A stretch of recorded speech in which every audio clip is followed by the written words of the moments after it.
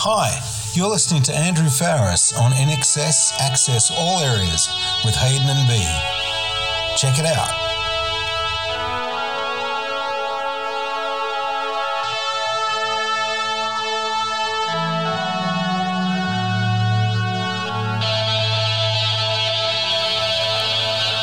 Well, hello and welcome to INXS Access All Areas. My name is B and I will be co-hosting this series of podcasts with my INXS nerd Hayden Murdoch. We will be delving deep with you all to explore everything there is to know about this iconic band of brothers in Excess, sharing music, tours, videos, albums and oh, so much more. I'd like to say hello to everybody outside on the highway. Let's all say hello to everybody outside. It's about 10,000 people at least. Hello. Well, hello to Nick Egan, Mark Opitz, Cameron, Sue D, Joe Robbins, Paul Boozy, Pedro, Lisa Urban, Foxy, Felicia, Sarah Markram, Laurie, Carmen, Matt Dean, Mandy, Linda, Danielle, Dr. Jim, Amanda, Leon, David, Sarah Markram, Anne-Marie, Lisa Calloway, Lisa Mack, Kathy, Carrie-Anne, Vern, Caroline, Paul Jolie, Sandrine, Tracy, Tony, Warren, Sue B, Sue P, Amanda, Ella, Ryder, Erica, Abigail, Martin, Val, Stefan, Jim, Kelly and Matti. Well, hello, welcome to INXS Access All Areas, episode 59, the podcast that dives deep into this legendary band and help gets them into the Hall of Fame and have fun with a great community and bring on new listeners. B, how are you? How excited are you for today? Yay, it's Wembley! 30 years. Woohoo! It doesn't feel like 30 years. It makes us feel fractionally old, but it makes us feel nostalgic, doesn't it? No, but when you watch it, it's and going to listen to this now, it just takes you all the way back and being a kid again. It's great. Love it. Absolutely. This is really, really cool, everybody. Just get your popcorn or whatever you need to get, your cupcakes, and just sit back and listen to these guys. Well, this is, again, this is a relationship threatener. It's a midweek drop. It's an extra commitment to us and the band and things. So tread lightly, or if you need some time away from the loved one or the kids or whatever there, or you are going for extra walks, consider it an extra tool to help you in your day-to-day life. We hope you enjoy. But and stress that this is part one as well. Yeah. Well, what we thought we'd do, just to give a bit of a sort of a heads up about just who's on and just the format.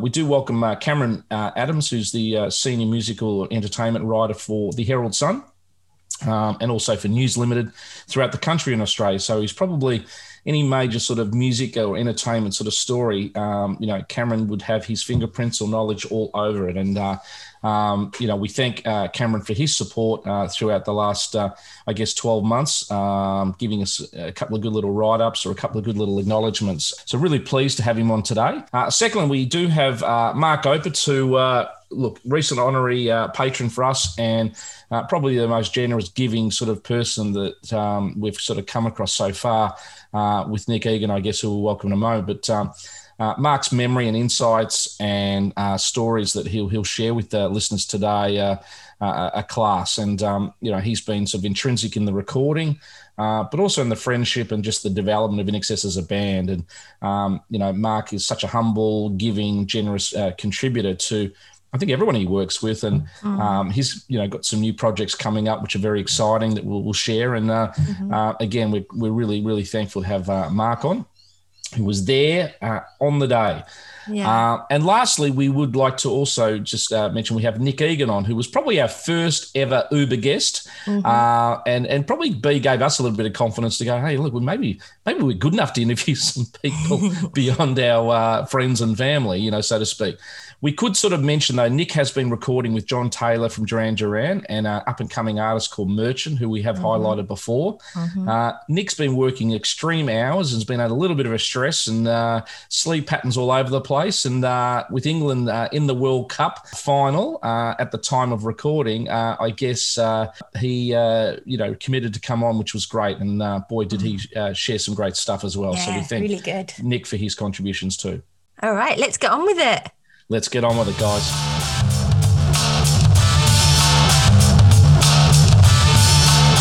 Hi, this is Ella from Middelburg, the Netherlands.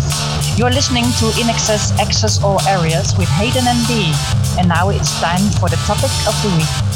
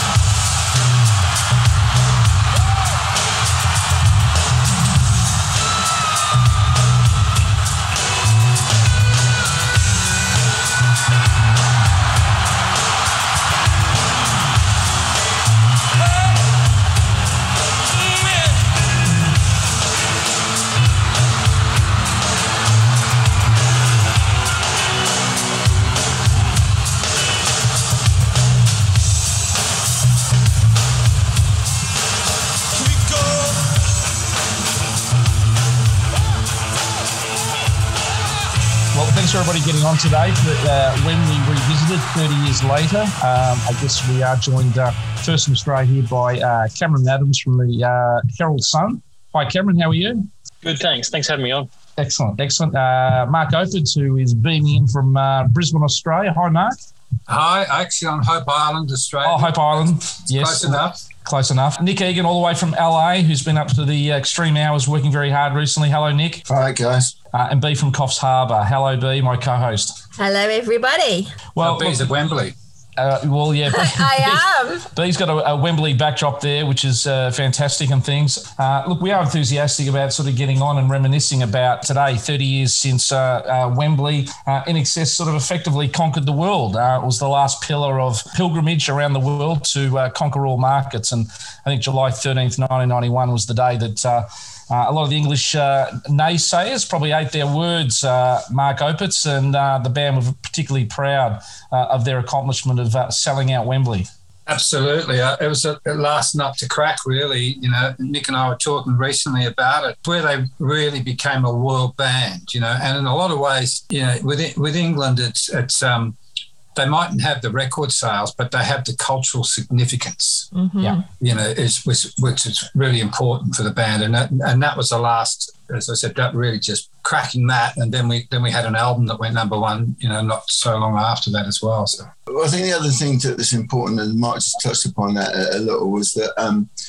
And I'm not sure whether this is the colonial thing that was a leftover from the colonial thing, but it was a big deal for them to make it in England, and I think it meant more to them when they played at Wembley than it did breaking it in the States, because as Mark said, it's not the biggest market in the world, but it's certainly one of the most influential markets in the world, and the UK were the last to really jump aboard the In Excess bandwagon and take them on fully, and I knew that being English myself and growing up and having that the English having that slightly patronising thing towards Australia and Australian culture, sort of, yeah, with Dame Edna and that kind of stuff. And then Men at Work. They always thought of Australians as being a little bit of the funny side of things. That's so right. Well, yeah, exactly. Rolf Harris, Timey Kangaroo Down Sport. You know, yeah, right, exactly. Yeah. They needed to be taken seriously. Is that what you're saying? Yeah, and this was the first time I think the English really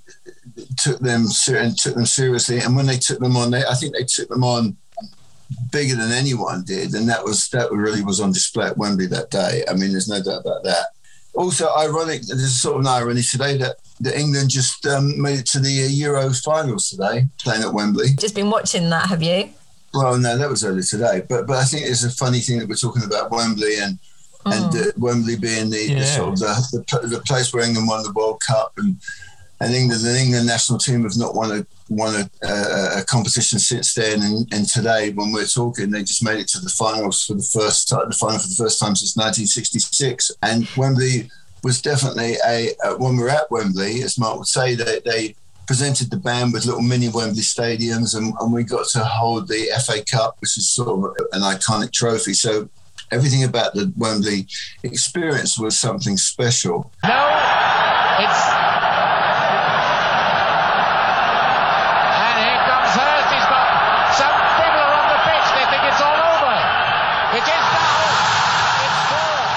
It was the first time, and in his words, he put it, you felt like you were one and part of the band, and we all were the band, and that we all kind of had this equal status. That's not really completely the correct way to say it, but we certainly felt we were part of a team. It was a team. Absolutely. Yeah. Nick's absolutely right. It was Nick and I have seen a lot of shows, and particularly I've been to a lot of INXS shows and done a lot of records with them and things like that. But that particular day, that was a unit. We just felt like we were part of INXS Incorporated, so to speak. The band, particularly creatives like Nick and I, who were very close to the band for that period. And so, and for us to see the culmination of that, as Nick has so rightly pointed out, the last time it was 55 years ago at Wembley Stadium when England won the World Cup. But yeah, we definitely felt like part of the band. But there's a lot to that. There's obviously the road crew. There's Colin Ellis who was mixing up front. There's the wardrobe mistress. So who coordinated it all then? So who was the person who was like making sure that it was running smoothly? Because it was a big show. Well, obviously the tour manager at the time was Michael Long. Michael. Yeah, it was great. And, great guy, very, very efficient. Always made sure he had the best room at all the hotels we were staying at. Because he was the one doing the deals. And the production manager, I just can't remember his name, great production manager, and obviously Chris Murphy, and it was Murphy's idea originally.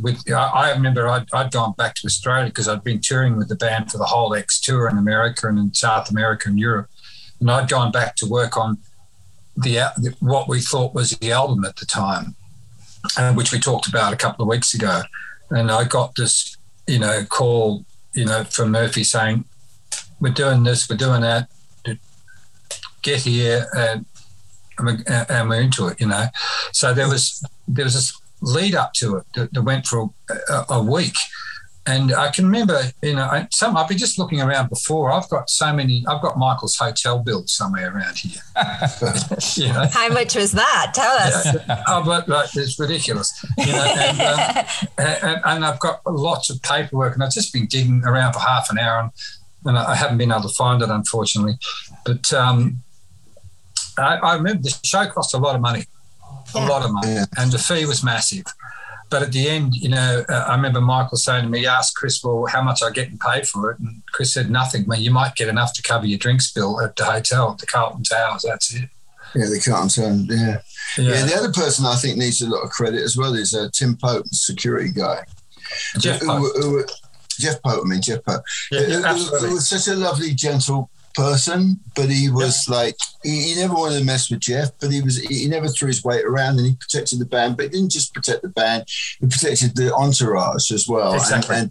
And he kept it, because it got borderline hysteria with the audience at some point. And again, Mark and I were talking about this last night, when we all stayed in the hotel at the Carlton down in, what's the Carlton, right? Down in Mayfair. Yeah, just off Sloane Street. Yeah, off Sloane Street, near Harrods. And Michael Long had arranged limos for the guys, a limo each, I think it was. But Michael had too many friends, and there's Ollie Olsen, myself, Martha Trout, and a whole load of other, and he couldn't fit him in a limo, so Michael got Michael Long to get him a passenger van. So a minibus. A minibus, yeah. You've got footage of that, haven't you, Nick? Well, I've got footage of it somewhere. I've got footage of a lot of stuff. I've got a lot of footage backstage at Wembley and at sound check the day before. I've got a lot of film on stage with the band, and I've got to find that footage. But we went to Wembley, and Mark also has memories of this, and we picked up a police escort, didn't we, Mark? Yeah. And that's when you started to realise this was serious. Exactly. Well, when we first off, the rest of the band weren't just avoiding us. They had family and stuff like that as well with them, so they had to have a limo to take their families out. Also, Kirk always likes to get to the show 3 hours early, so he was out there hours before, and as was Andrew. And then obviously Tim, Gary, and John had family members and all that, and they went out.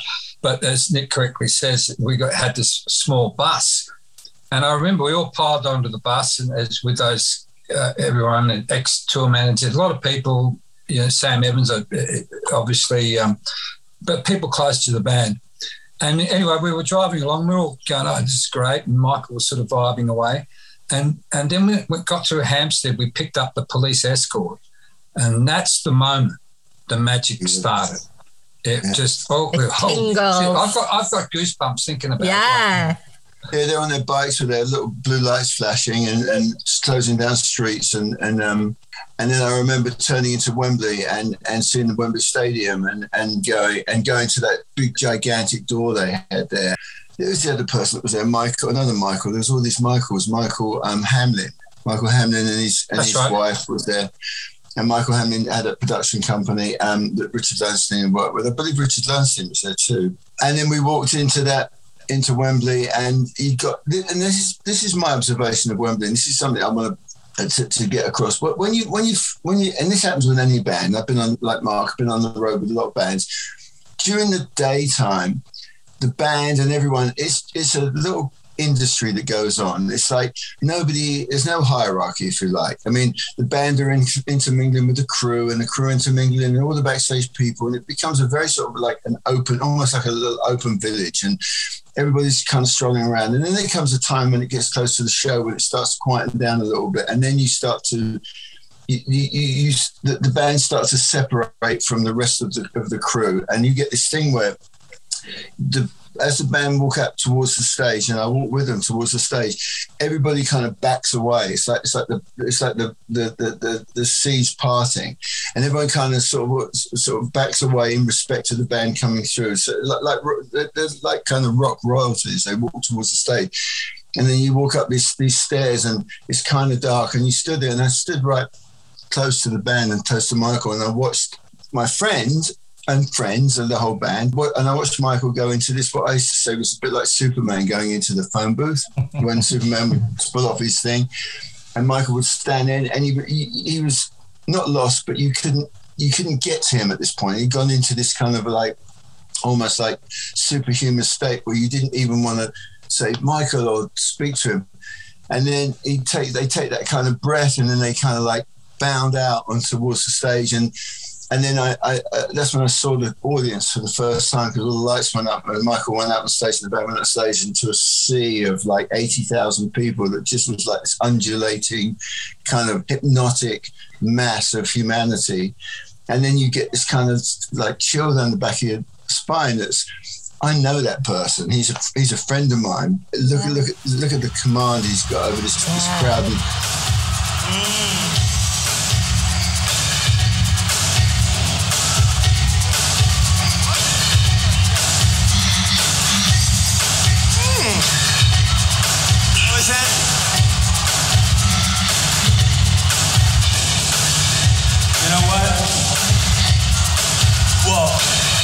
You know what?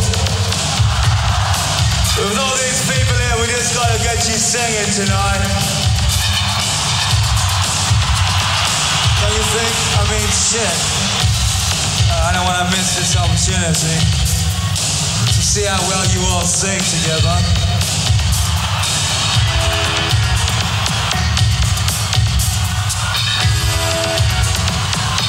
Would you like that? Would that be good for you? Sit. Yeah, yeah.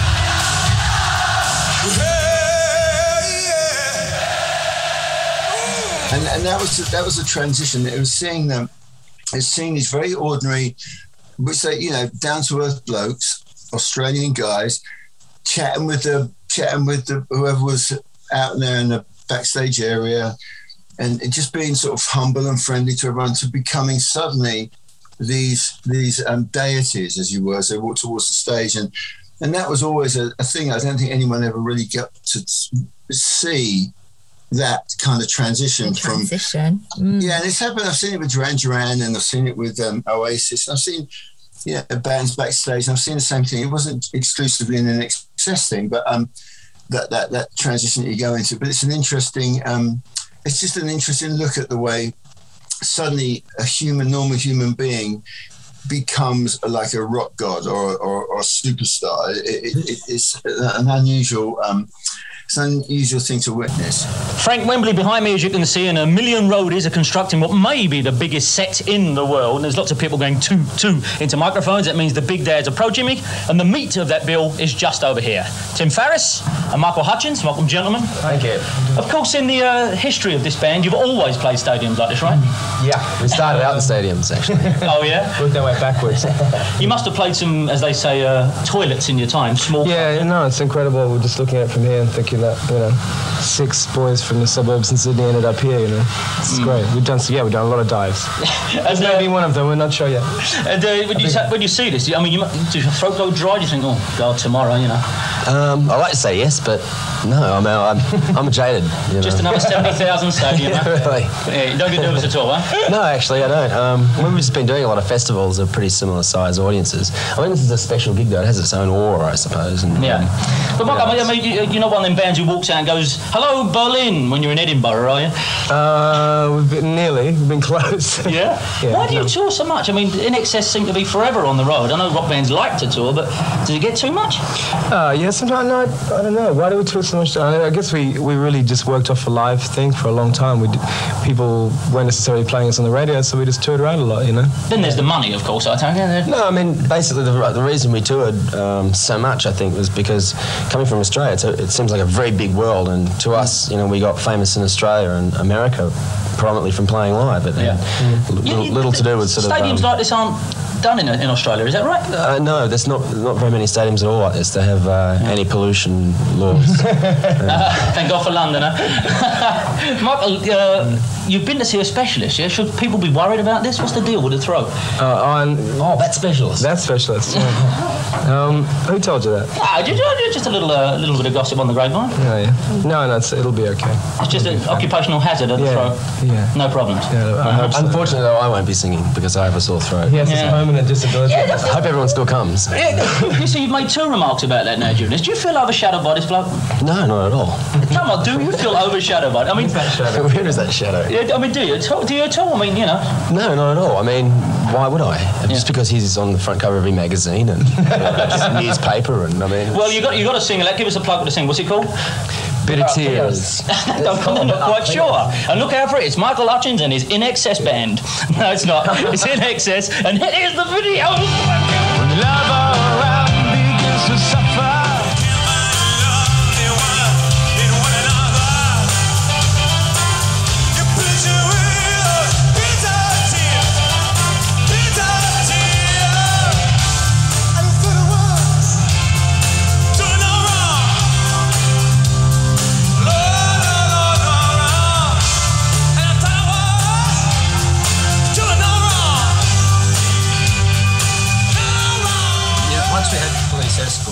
And that was going, okay.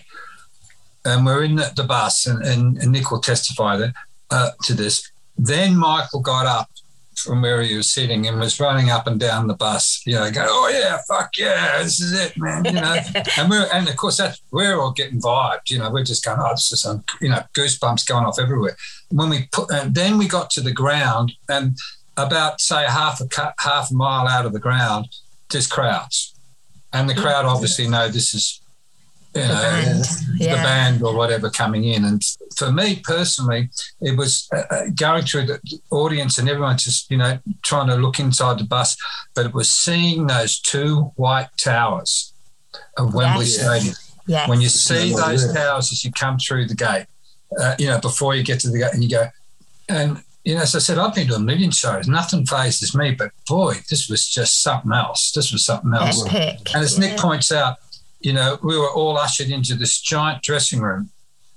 And in the dressing room, you couldn't move. There must have been 50 to 100 people in there. And, you know, from rock stars, you know, from Kylie, obviously, Helena, all families, you know, the odd Rolling Stone, I don't know, you know, different bands, whatever. And everyone was there. And then it got to a point about, it must have been, I went out on stage before INXS went out, and I checked the crowd out, and I just wanted to have a look. I pretended I was mucking around with microphones, but I wasn't touching them. You know, I just wanted to get a vibe. And I've gone back in. And then when I've gone back in, Michael Long has said, okay, essential personnel only. And he's cleared the whole room out.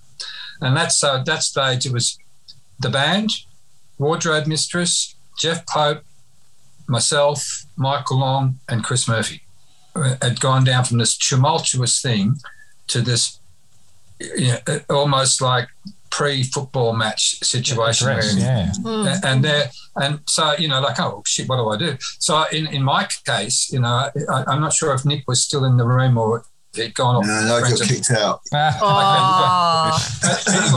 Anyway, so I'm walking around, and what surprised me, you know, like I was nervous, but the band was just so relaxed, you know, and to the point where Johnny had said, I'm going to go out and get in my drum hut. He had a drum hut behind his drums. When you look at the drums, there's right behind him, this little door, and it goes into a 10 foot by 10 foot space where he's got all his electrical stuff, and he's got his roadie in there, and his little temple where he can hang out and do stuff and be ready to go when the band comes on stage.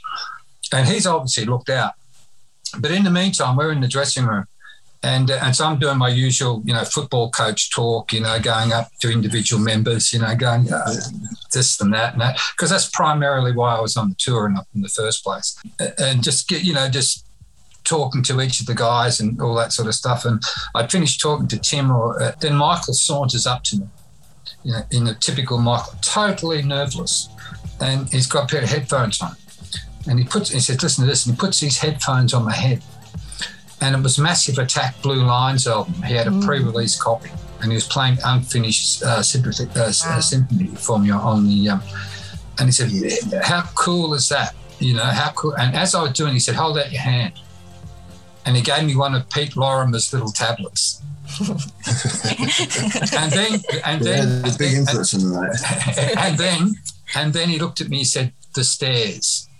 At the start of the stairs. Okay. In other words, that's when everyone was dropping theirs, you know. And so, you know, I okay, sounds good to me.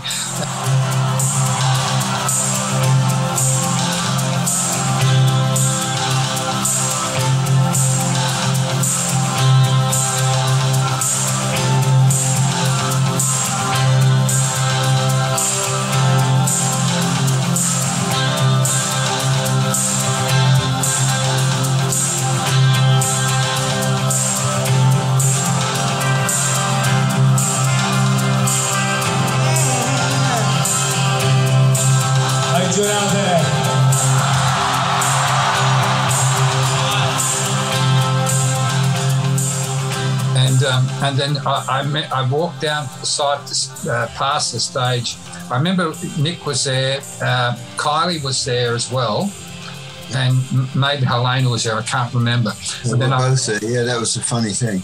Yeah, it was. It was a bit weird. Yeah. And then he was relaxed. I was very relaxed. Girl. I Michael had broken up with Kylie, but he was with Helena at that point. But that was Kylie did come to the show because I got a videotape of the two of them hugging, Kylie and Michael. And the funny thing, you know, going back when we were in New York at the Plaza Hotel, Michael and I were having a drink in the Oak Room. Kylie's coming in for the weekend. But I've got this girl, Helena, who I've been trying to, you know, get for ages. And he said, "Can you look after Kylie for me?" And I said, "Fuck you, Michael. That's your problem." What ended up happening was that I ended up going on Michael's first date with Helena as a chaperone. So me, Jimmy Barnes' wife's sister, Kay, it was my date, and Michael and Elena, and it was back in the Oak Room again where we had the thing. I did a similar thing when Michael broke up with Elena and was going out with Paula. I had to be the chaperone one night too, so we should get special. Bless you, Michael. we should get special patron status. We're underpaid because we had to do his dirty work in the words of Steely Dan. Yeah, I know. And and again, it's just a quick aside, but that particular night, it was after Michael had been on TV with Paula, and that we were going out with Elena, and Michael bought Helena a $20,000 necklace, and I said, that's a 20,000 admission of guilt. I said, if you'd have bought a bouquet of flowers, that would have been suffice. But that was Michael for you.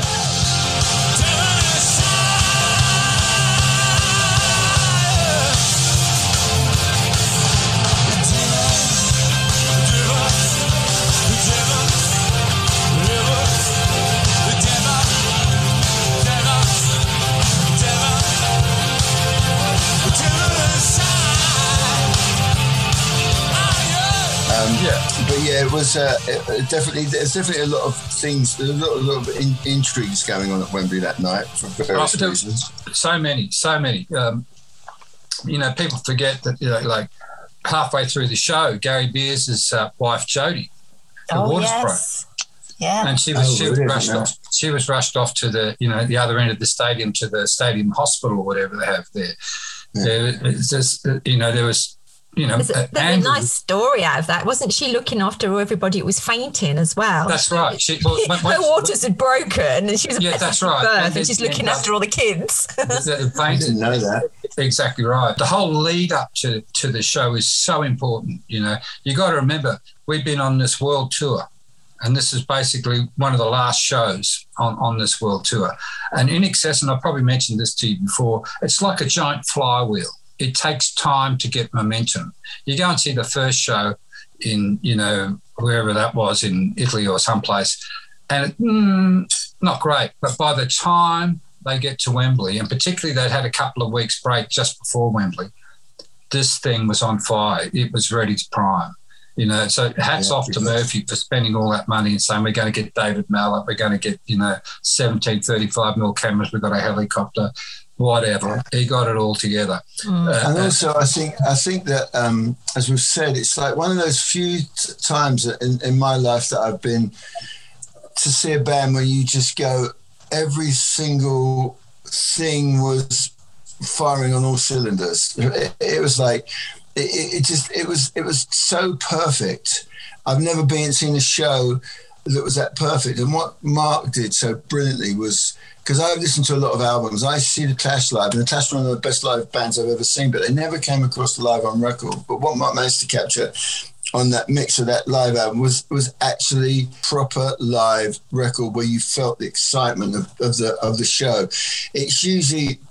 What usually happens with live records, they usually are you feel removed from the show when you listen to a live record. You don't feel like you're part of it. You feel, but what Mark did with the record was he made it feel like you were actually standing right in the middle of Wembley watching the show. You felt the whole thing surrounding you and the excitement of it, but also not just that, but capturing the perfection. Even though there were oddities that happened, like Mark will explain to you when it comes down to it, there were Gary's bass string broke or something, and his lead came out. His lead popped out of his guitar for about 2 bars during one song. And Mark had to get him to replace and that leads. We're going to get to Glasgow in a minute because you can't talk about Wembley without talking about Glasgow. But, absolutely. That still to this day I listen to that record, and it's the one live record that really captures a band live better than any other live record, and that's a lot. The interesting thing about the mix of that was that the day, we'll get to the show itself, but the day after we went into Metropolis to do the basics for Shining Star and all that sort of stuff. And then the very next day, I had to go into, and by this time the band was travelling up to England. They might have even gone through Birmingham first, I'm not sure. But they ended up in Glasgow. I'm sitting in Air Studios totally by myself. I've got these two big giant reels of multi-track of the show, shitting bricks. what am I going to do? The first thing I listened through to the whole thing, and I found 2 errors. One, as Nick pointed out, Gary's bass was missing where it popped out. And 2, at the start of Never Tear Us Apart sax solo, you know, that first long note that Kirk does, it was distorted. So I had 2 problems there.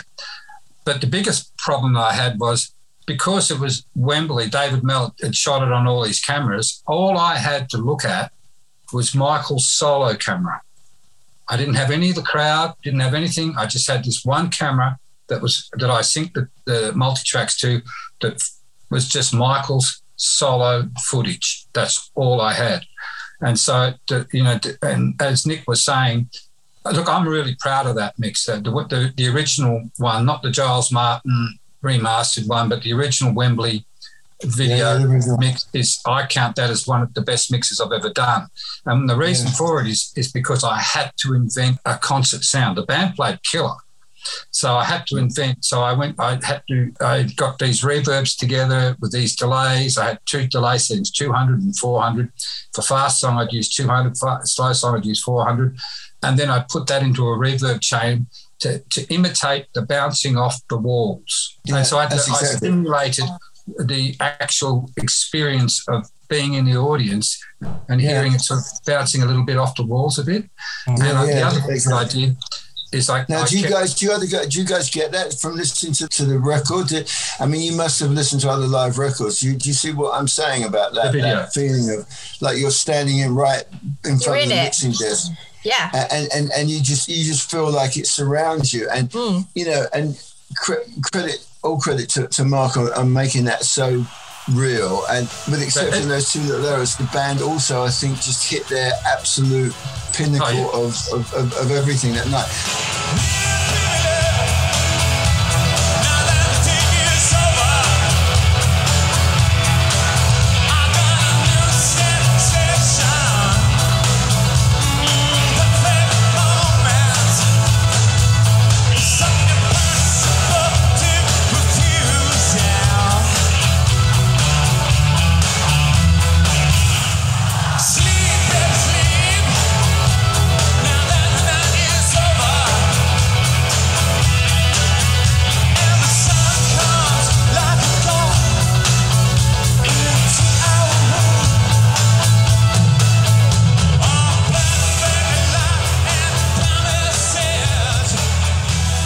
Also just need to jump back just to sort of mention this, just so people don't get this confused when we talk about ecstasy. And I don't want people to think that, it was just a bunch of like people all popping pills and getting high. It had only just been created a Class A drug. It was a drug that was like to help couples get back together, and it was the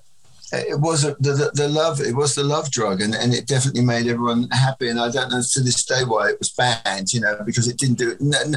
It single-handedly cured soccer hooliganism in England because all these. Right. So from that hatred became this great amount of love, and I've got plenty of stories about when I got involved with hooligans that would all eat up. It never interfered with what we were doing in terms of what our work was. Everybody on that job. And during that period, worked their asses off. It was just that also the ecstasy. The ecstasy at that stage hadn't been cut with strychnine and all these other things, you know, that happened later on. It was still ecstasy was still like it was in '86 at the Hacienda, you know, in Manchester and things like that. You know, it was still that. And there's a great podcast on it. I wish I could remember its name on that deals with that whole period. But you're absolutely right. And the band were at such a peak, and remember it was The Stairs, which I think is about the 5th song in, where you know it's like it was a signal, and you know if you look closely you can see Kirk chewing, and Tim dropped this at the same time. You know, obviously Michael slipped his in, I slipped mine in. I'm in the BBC truck with all these people, and I've also got another record truck because I'm mixing live for London, BBC London, and I've also got the Manor Mobile recording the stuff as well, which you know I'd have to pop in and out and see they're okay. But when getting back to that mix, I just had Michael's solo camera. So the first thing I did, you know, as I told you, all inventing the crowd, but the very first thing I did was bring up Johnny's bass drum. That's the first thing. And got it so it was thumping in my chest. So it's all I could hear was a bass drum and a little bit of spill. Then I brought up Michael's vocal and put it on top of it. And that was the key to everything. And then I brought everything around that so it fitted around the bass drum and Michael's vocal and everything slotted around that. And then I put the icing sugar of the stadium sound that I'd invented to put around that, and as well as keeping the audience mics up as loud as I could. And the way I ended up mixing it, because I had two giant rolls, and there was obviously, that's why, what's the song that was missing from the original set? Lately. We considered that the weakest song. And so that was purposely put in the middle to give me time to change rolls of tape, basically, and do it like that. But so I've got two rolls of tape. So I haven't just mixed each song individually, and this is part of what Nick's talking about capturing the sound. I've mixed 1 hour as one song. But in other words, 11 songs I've mixed all in one go. You know, I just keep the whole thing rolling the whole time, not go through and do that, because I'm relying on the fact, well, not a lot's going to change because of, you know, what it is. Sure, the song's going to change, but no one's, you know, all the volumes and all that. And that really helped me. And the fact that I did the whole thing in 2 days was even better, because I had the pressure on, I had no one next to me. I had to do this as I heard it and just do it, you know, as opposed to when we overdid the album, which had songs from around the world on it. You know, we disappeared up our own asses on that one a little bit. You know, we didn't do any overdubs, but it just got too polished. Yeah. But this one, this was the performance. This was the culmination of the X tour. This was the band at its best. I have never, ever seen a better show from anybody. Nor me. Than that show that night. And to be there, and that's part of that thing that Nick was talking about before, where we really felt like we were part of it. Because Nick's got staff working there, taking photographs, doing all sorts of stuff as well. He's got people. Yeah, well, I think actually, I mean, yeah, I didn't have quite as much of a commitment as you did, Mark, because what I was doing was Andrew Southam did the photographs, and Andrew Southam, we used to work with Grant Matthews, and we chose Andrew to come and do it. So I was just there really. My job was like as a cheerleader, really. I mean, I kind of like, my work started after the show. You know, my thing started after the show. Really, Nick, you're not paying yourself enough. He never does credit here, because you know. Well, we go back. Your cheerleading started a lot earlier. That your cheerleading. I remember we were in LA at, what was that hotel at Four Seasons in LA. You know. You were quite, the Four Seasons. You know, you turn up with Julia Roberts and whoever else and all that sort of stuff. That. Nick, myself, Michael, the rest of the band were pretty much fuddy-duddies. My engineer, Niven, and, you know... I remember Niven Garland, Niven Garland. There's Niven, and he's got Julia Roberts on his fucking arm, telling Robert Duvall to get out of the seat. The lady needs to sit down. You know, are you serious? You know, and that night went on. I think we ran out of petrol somewhere, and you had a Lamborghini or something. You know, what, Maserati? No, I had a Maserati. That's right. Ran out of petrol down 3rd Street or something like that. All over town, in your big car, windows down. Sweet, few trails behind. The impression, it's in my mind. It's crazy, don't you ache? For the moment, we can take your girlfriends that like to talk. You can tell me about your boy, what you do and what you say, yeah. Do you know the difference anyway? Could I show you what's in store? Yes, I know you want some more. You're the kind of girl who knows what she wants. But what I'm trying to point out was that Nick's vibe, you can tell he's an excitable boy, and you can tell that he loves what he does, and he's a very creative person, but not just creative in the physical sense. He's very creative in the mental sense. Yes. And what he's imbibing to people like Michael and to those of us around him is this sense of creativeness that you just can't buy. You know, Nick and I have talked about how cool the kick cover is. Like you've talked about it, we've all talked about it, and why certain people are on the front and why certain people are on the back. Which, coming back to Wembley, when I remember Nick was going through all the photographs, and he said, "That's the shot." And it's Michael, the shot that you see of Michael with the arms spread eagle. Jesus Christ Posey, you know, yeah. And you see the background of the crowd, and you can also see one of the cameras sort of down. I don't know if that was cut out in the end, but there's one of the film cameras down the corner.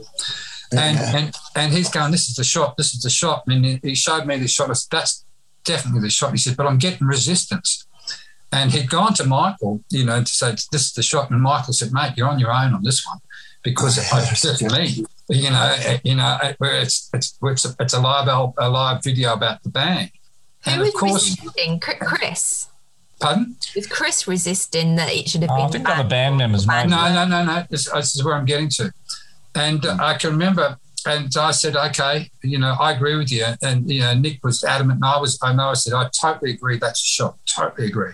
And so I went and spoke, and I figured out where the path of resistance was coming from. And I hope Andrew doesn't mind me saying this if he's listening to the broadcast.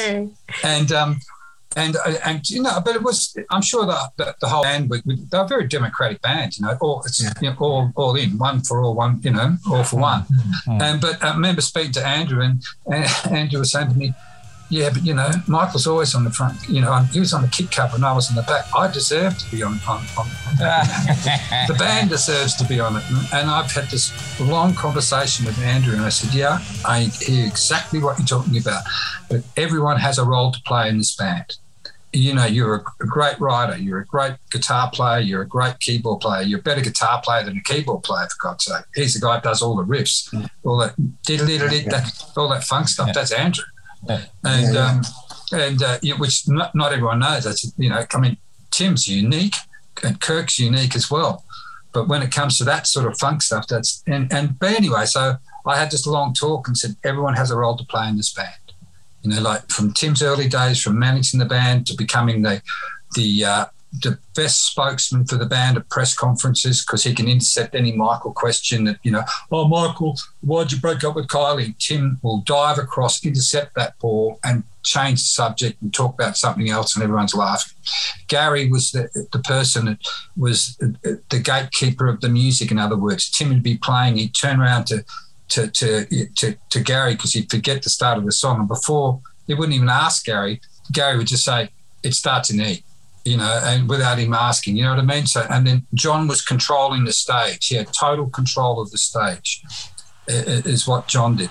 And, you know, Kirk, he was the main man to get, his whole ambition for any time they went on stage was to get through without making one mistake.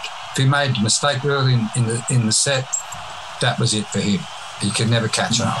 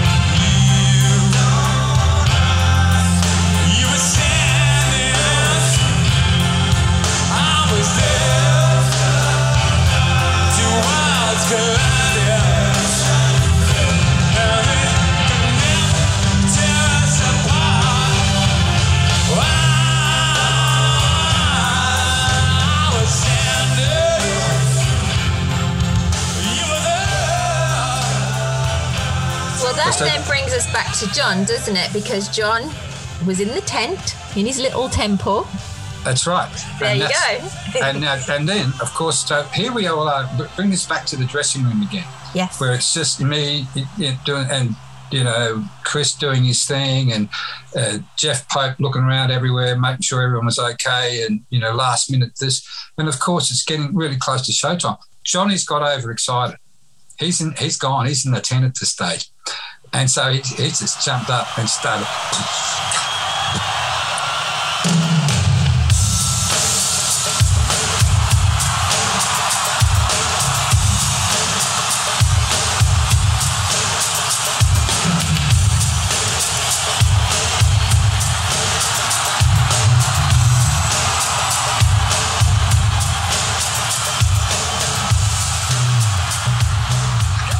That was not rehearsed. That was not rehearsed. That start of that show was not rehearsed. That wasn't meant to be like that. It was supposed to be a smallish strumming show, not John just going on. And that was a key to the whole thing in terms of the performance. Because we're all up there. I didn't got down to the truck. They were rolling in the truck. And I've just raced out of there. The band's just raced down to the stage. They go, oh, shit. Because we can hear this coming through the walls, and then Nick, as Nick rightly points out, then Michael gets there. Michael puts on the In Excess charisma coat, the Michael Hutchence charisma coat, just before he goes on stage. I mean, he's already vibed up, but that was all bravado. But when it gets down to business, as Michael said to me in Paris one day, the thing about In Excess is, when we go on stage, I have to go to the In Excess shop and put on the Michael Hutchence charisma coat.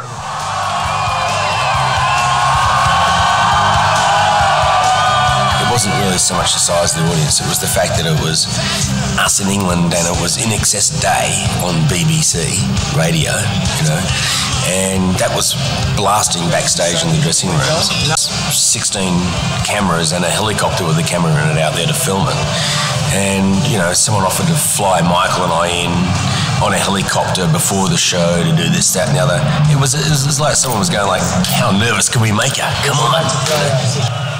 It's a song from the 60s in Australia about a band called The Loved Ones, called The Loved One. Yeah.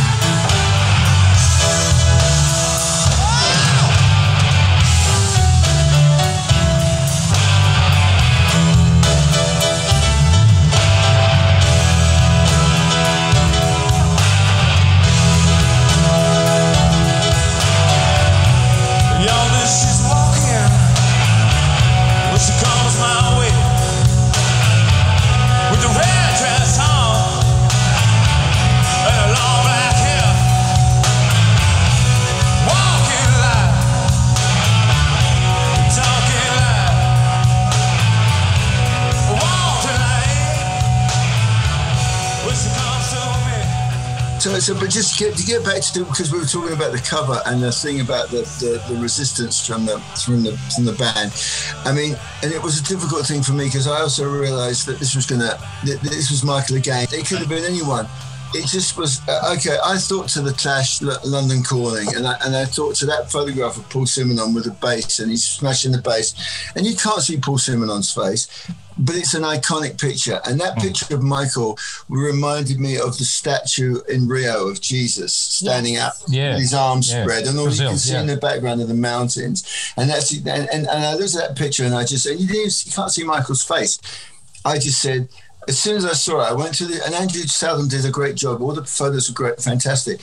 But the moment I saw that picture, I thought, there's no, I wanted it to be someone else, but it just happened to be Michael. And my thing is, to people is it a great photograph first and foremost? And this happens to me when I do videos with bands. And I did, I'll give you an example. Motley Crue, they go through every single thing and they count how many times they're in it as opposed to the next person. And I said, nobody does that. I said, nobody does it. The audience and the fans don't do that. They look at it and the question is it a great video? Is it a great video the way it stands? Nobody's going to count how many times. And this is the same thing with this picture. It's a great video. And Michael only said you're on your own on this time because he knew that it was going to be resistance from the band again. And he had supported me and backed me up on the previous covers or anything else. I mean, people do forget that the X, all the band were on the covers. I mean, it was only Kick when Michael was on the cover. And Michael wasn't on the cover by himself. It was with Kirk and John. So I think... And only half of his face. Yeah, but that's the point. The point. So this was the only time. This is the only time when Michael was on the cover by himself, and it wasn't even Michael. It was another person. It was almost like a godlike person. So that's how we ended up. Michael probably be the last guy to be instigating that type of decision. Yes, exactly. Yeah, that's what he said. He said, Nick, this is you're on your own here, buddy. And which is because he had to, and not that he didn't like the photograph or anything like that. He obviously appreciates a great photograph. He had a very artistic sense. But, just two quick things. I'd like to bring Cameron in a second. They say imitation's the greatest sort of, I guess, flattery. I know, Nick, you worked with Oasis, but I think 2002 they had a live album come out called Familiar to Millions. That was a dig. No, not at all. Not at all. I like Oasis, so not at all. Not at all. Okay, cool. You had, I mean, we've shared the anecdote about Liam apologising for those issues that, which you explained really, really well. They had a live album come out called Familiar to Millions, and it was literally a rip-off cover at Wembley of Liam with the arms in the sort of pose that was similar. Interesting. But an anecdote. But look, I've got obviously Cameron here from Herald Sun, and I know him and I crossed paths today just about the legacy of things. And look, the production values of that concert still stand up, given it is 30 years of technology ago. The production values still seem great. I guess, Cameron, I know you've got a few things maybe you want to ask or inquire, but it really is a legacy sort of, I guess, concert, that probably resonates still to today, doesn't it? Absolutely, yeah. And the guys touched on it before, but if you think about the fact that and I know Tim talks about this on the podcast, but they were in excess of playing with Queen at Wembley, and it was only 5 years before this show. So that's an incredible amount of, that's just the momentum there to go from supporting someone at Wembley to headlining Wembley in 5 years in England. And I think they were being, the Queen fans were throwing bread at them, and then 5 years later they've filled that venue. It's an incredible momentum, and it was like a coronation, really. But I think the thing that people do forget about that show, it wasn't just it was like a festival, because you had Jesus Jones, I think Blondie were on the bill, weren't they? Deborah Harry. It was Jellyfish. It was Hothouse Flowers. Yeah, it was. Yeah. I mean, talking about the Wembley show that we're talking about, it was about 6 or 7 bands, I think, played on there all together. So it wasn't just like it was just an INXS show with a support act. It wasn't like they created a festival, which is what I thought was so great about it. I mean, it created a great vibe of music. I think I got to see Jesus Jones for a second. They were really they're a one-hit wonder group, but they were great that night, and so it wasn't just like INXS. They utilised the popularity of the groups around at the time, which is what was great about INXS, and what Michael's love of music was. He loved music, and he wanted to help bands, and he wanted to be supportive of other bands, and because he loved music so much. So I just think that people do forget that it was actually more of a festival than it was just an INXS show at Wembley. It was bigger than that. Yeah, Tim, last week we asked him, I think one thing that INXS legacy is that they were never prima donnas. They didn't come back to Australia after this gig and swan on through. We didn't have social media, the internet, and it almost like this concert sort of, unless you were a fan in Australia, there wasn't the media platforms to really know that it happened, unless you probably followed, the news that night or 2 nights later. Right. Nowadays with YouTube and all the platforms, you can access it, but they're quite humble about it. Can I just mention that the production values that Cameron was talking about, and I'm talking about the show's production. One of the genius things about that show was the timing of when INXS went on stage, because it enabled you to take in the band in daylight and see the whole thing, and everyone see the whole crowd around themselves. But as the show went on, it went into night, which allowed the lights to come in and play a part 2 effect to the whole thing. That was very important, and that's one thing great about the video. It's just not this night show. It starts in day and it ends in night. And I think the X Tour had the best lighting stuff that they'd ever had, I think, from But memory. more importantly, it was the daytime into night allowed all that stuff to be noticed gradually and stuff to come up, and it gave another element to the show itself. Very important.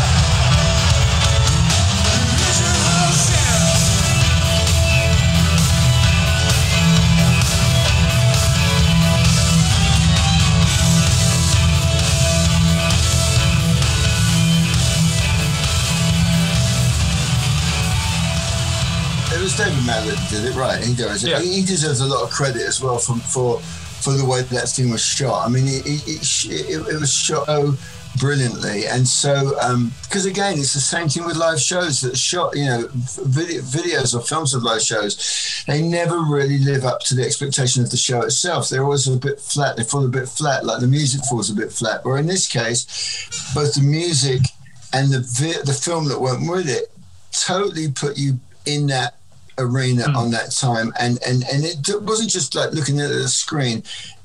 It's without it being surround sound, it surrounded you. The whole thing surrounded you. And David Mallet's filming of that was epic. I thought it was like the Lawrence of Arabia of live shows, because it was so White shot, 70 mil, the helicopter shot. You know, going over the stadium, seeing this full stadium, that gives you tingles your spine when you see that. I know, and the shots from behind John, you know, they were all fantastic. And I just remember when it came to the encore, I got a certain sadness when it was ending, because I realised that this was something that I needed to remember for the rest of my life, because this was something that was so good. I wanted to hold on to that memory of it. And when they came on and they did, I believe was Devil Inside the last song? The last song, was it? Yeah, the last song. And the way Andrew was playing it, and Michael was going, the way Michael was singing, he was doing that repeat, and then I just thought, it was a brilliant version of Devil Inside. But when it ended and they all kind of got together, I just felt this kind of sadness, because I thought, I'm never going to see this again. And that wasn't even to sort of predict that they would never get to Wembley again. It just was like really special that I've shared with 80,000 people that this is something that only happens maybe once in a lifetime. Maybe twice at the most, that you see something, you realize you have been at something very, very special, and this is a really special place.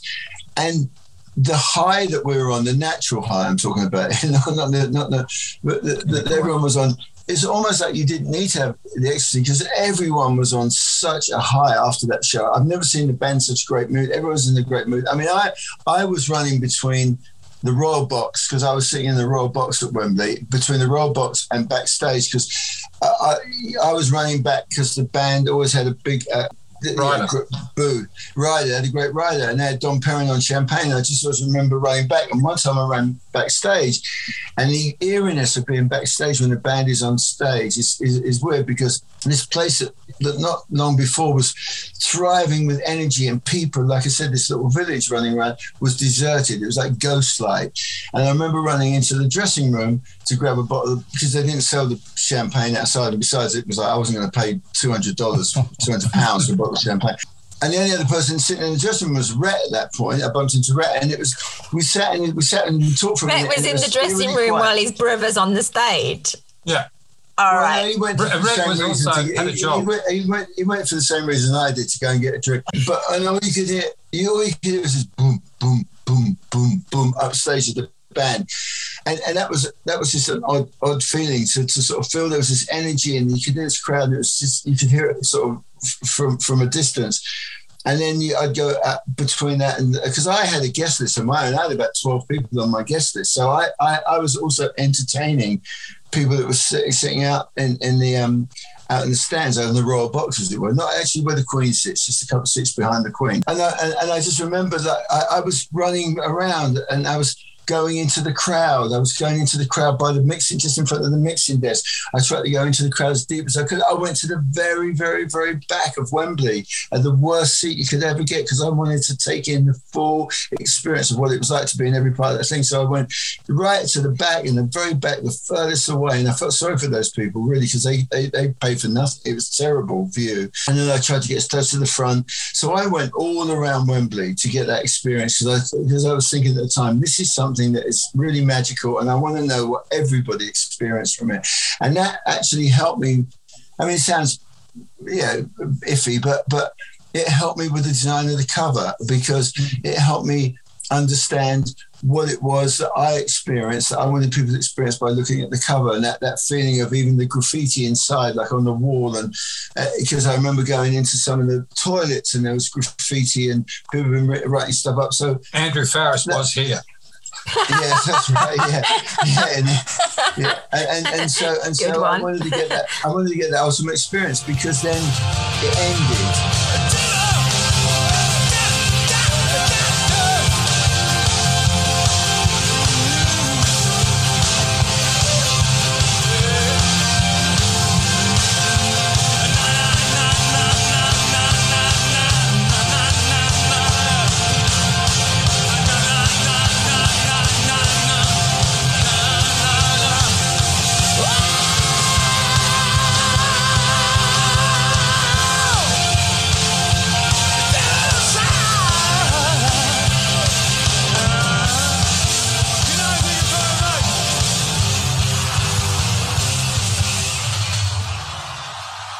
Guys, I'm going to have to love you and leave you now. All right, thank you so much. Thanks, Nick. Great chatting to you yesterday as well, mate. See you, mate. Bye. Good night. Sleep well. Bye.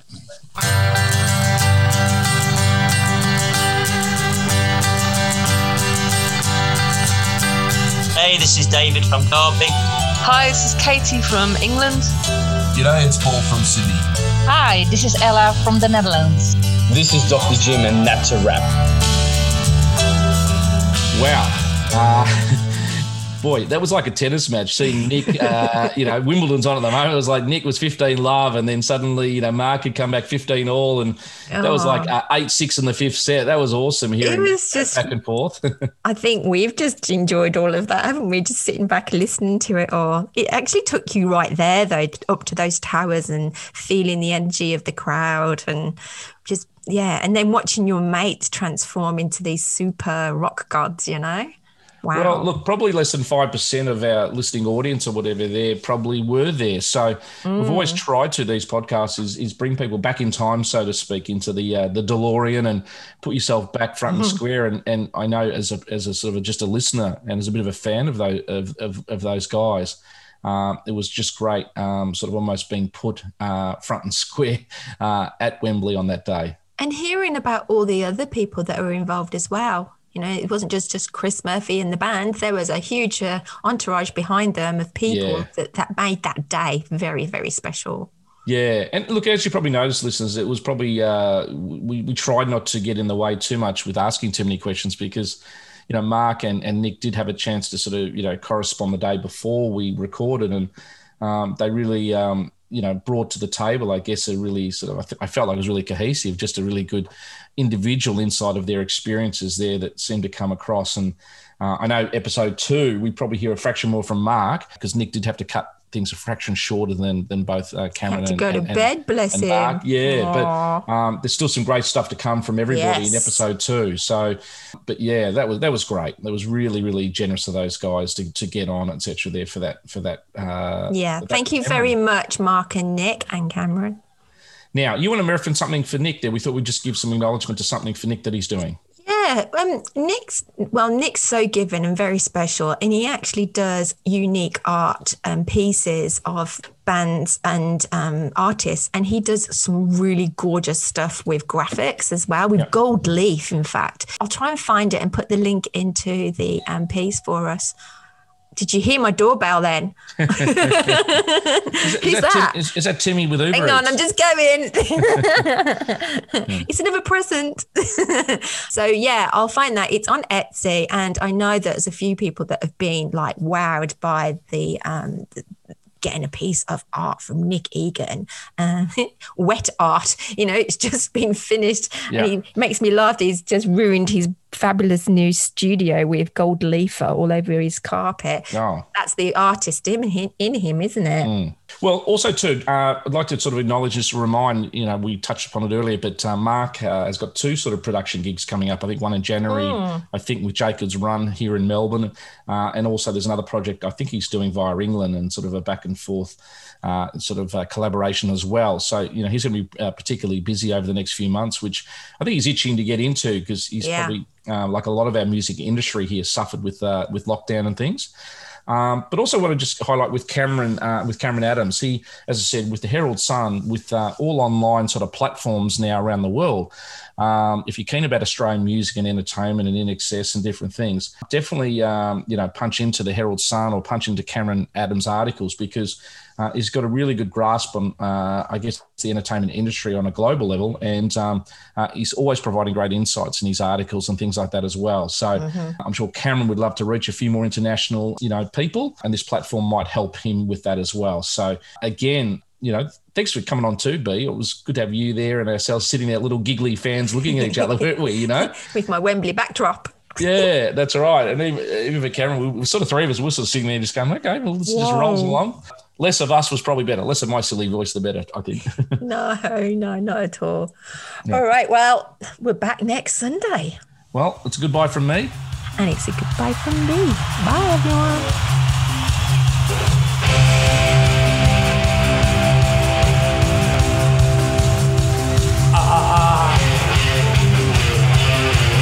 Yeah, little Red Hot Parade. Woo!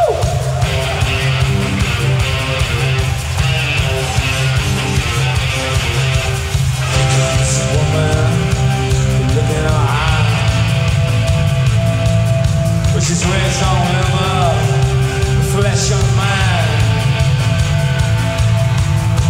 It's what it's the wonder how the other have died. Other have died.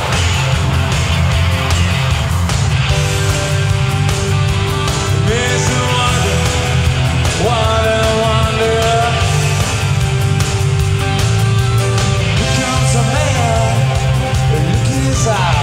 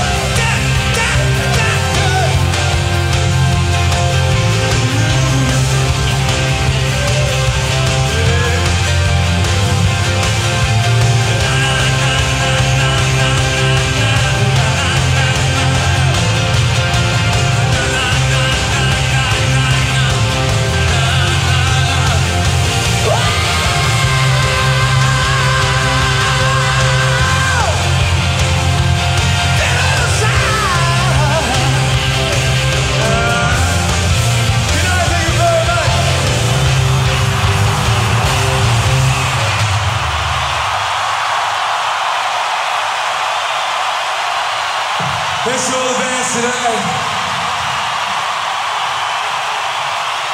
Yeah, good song.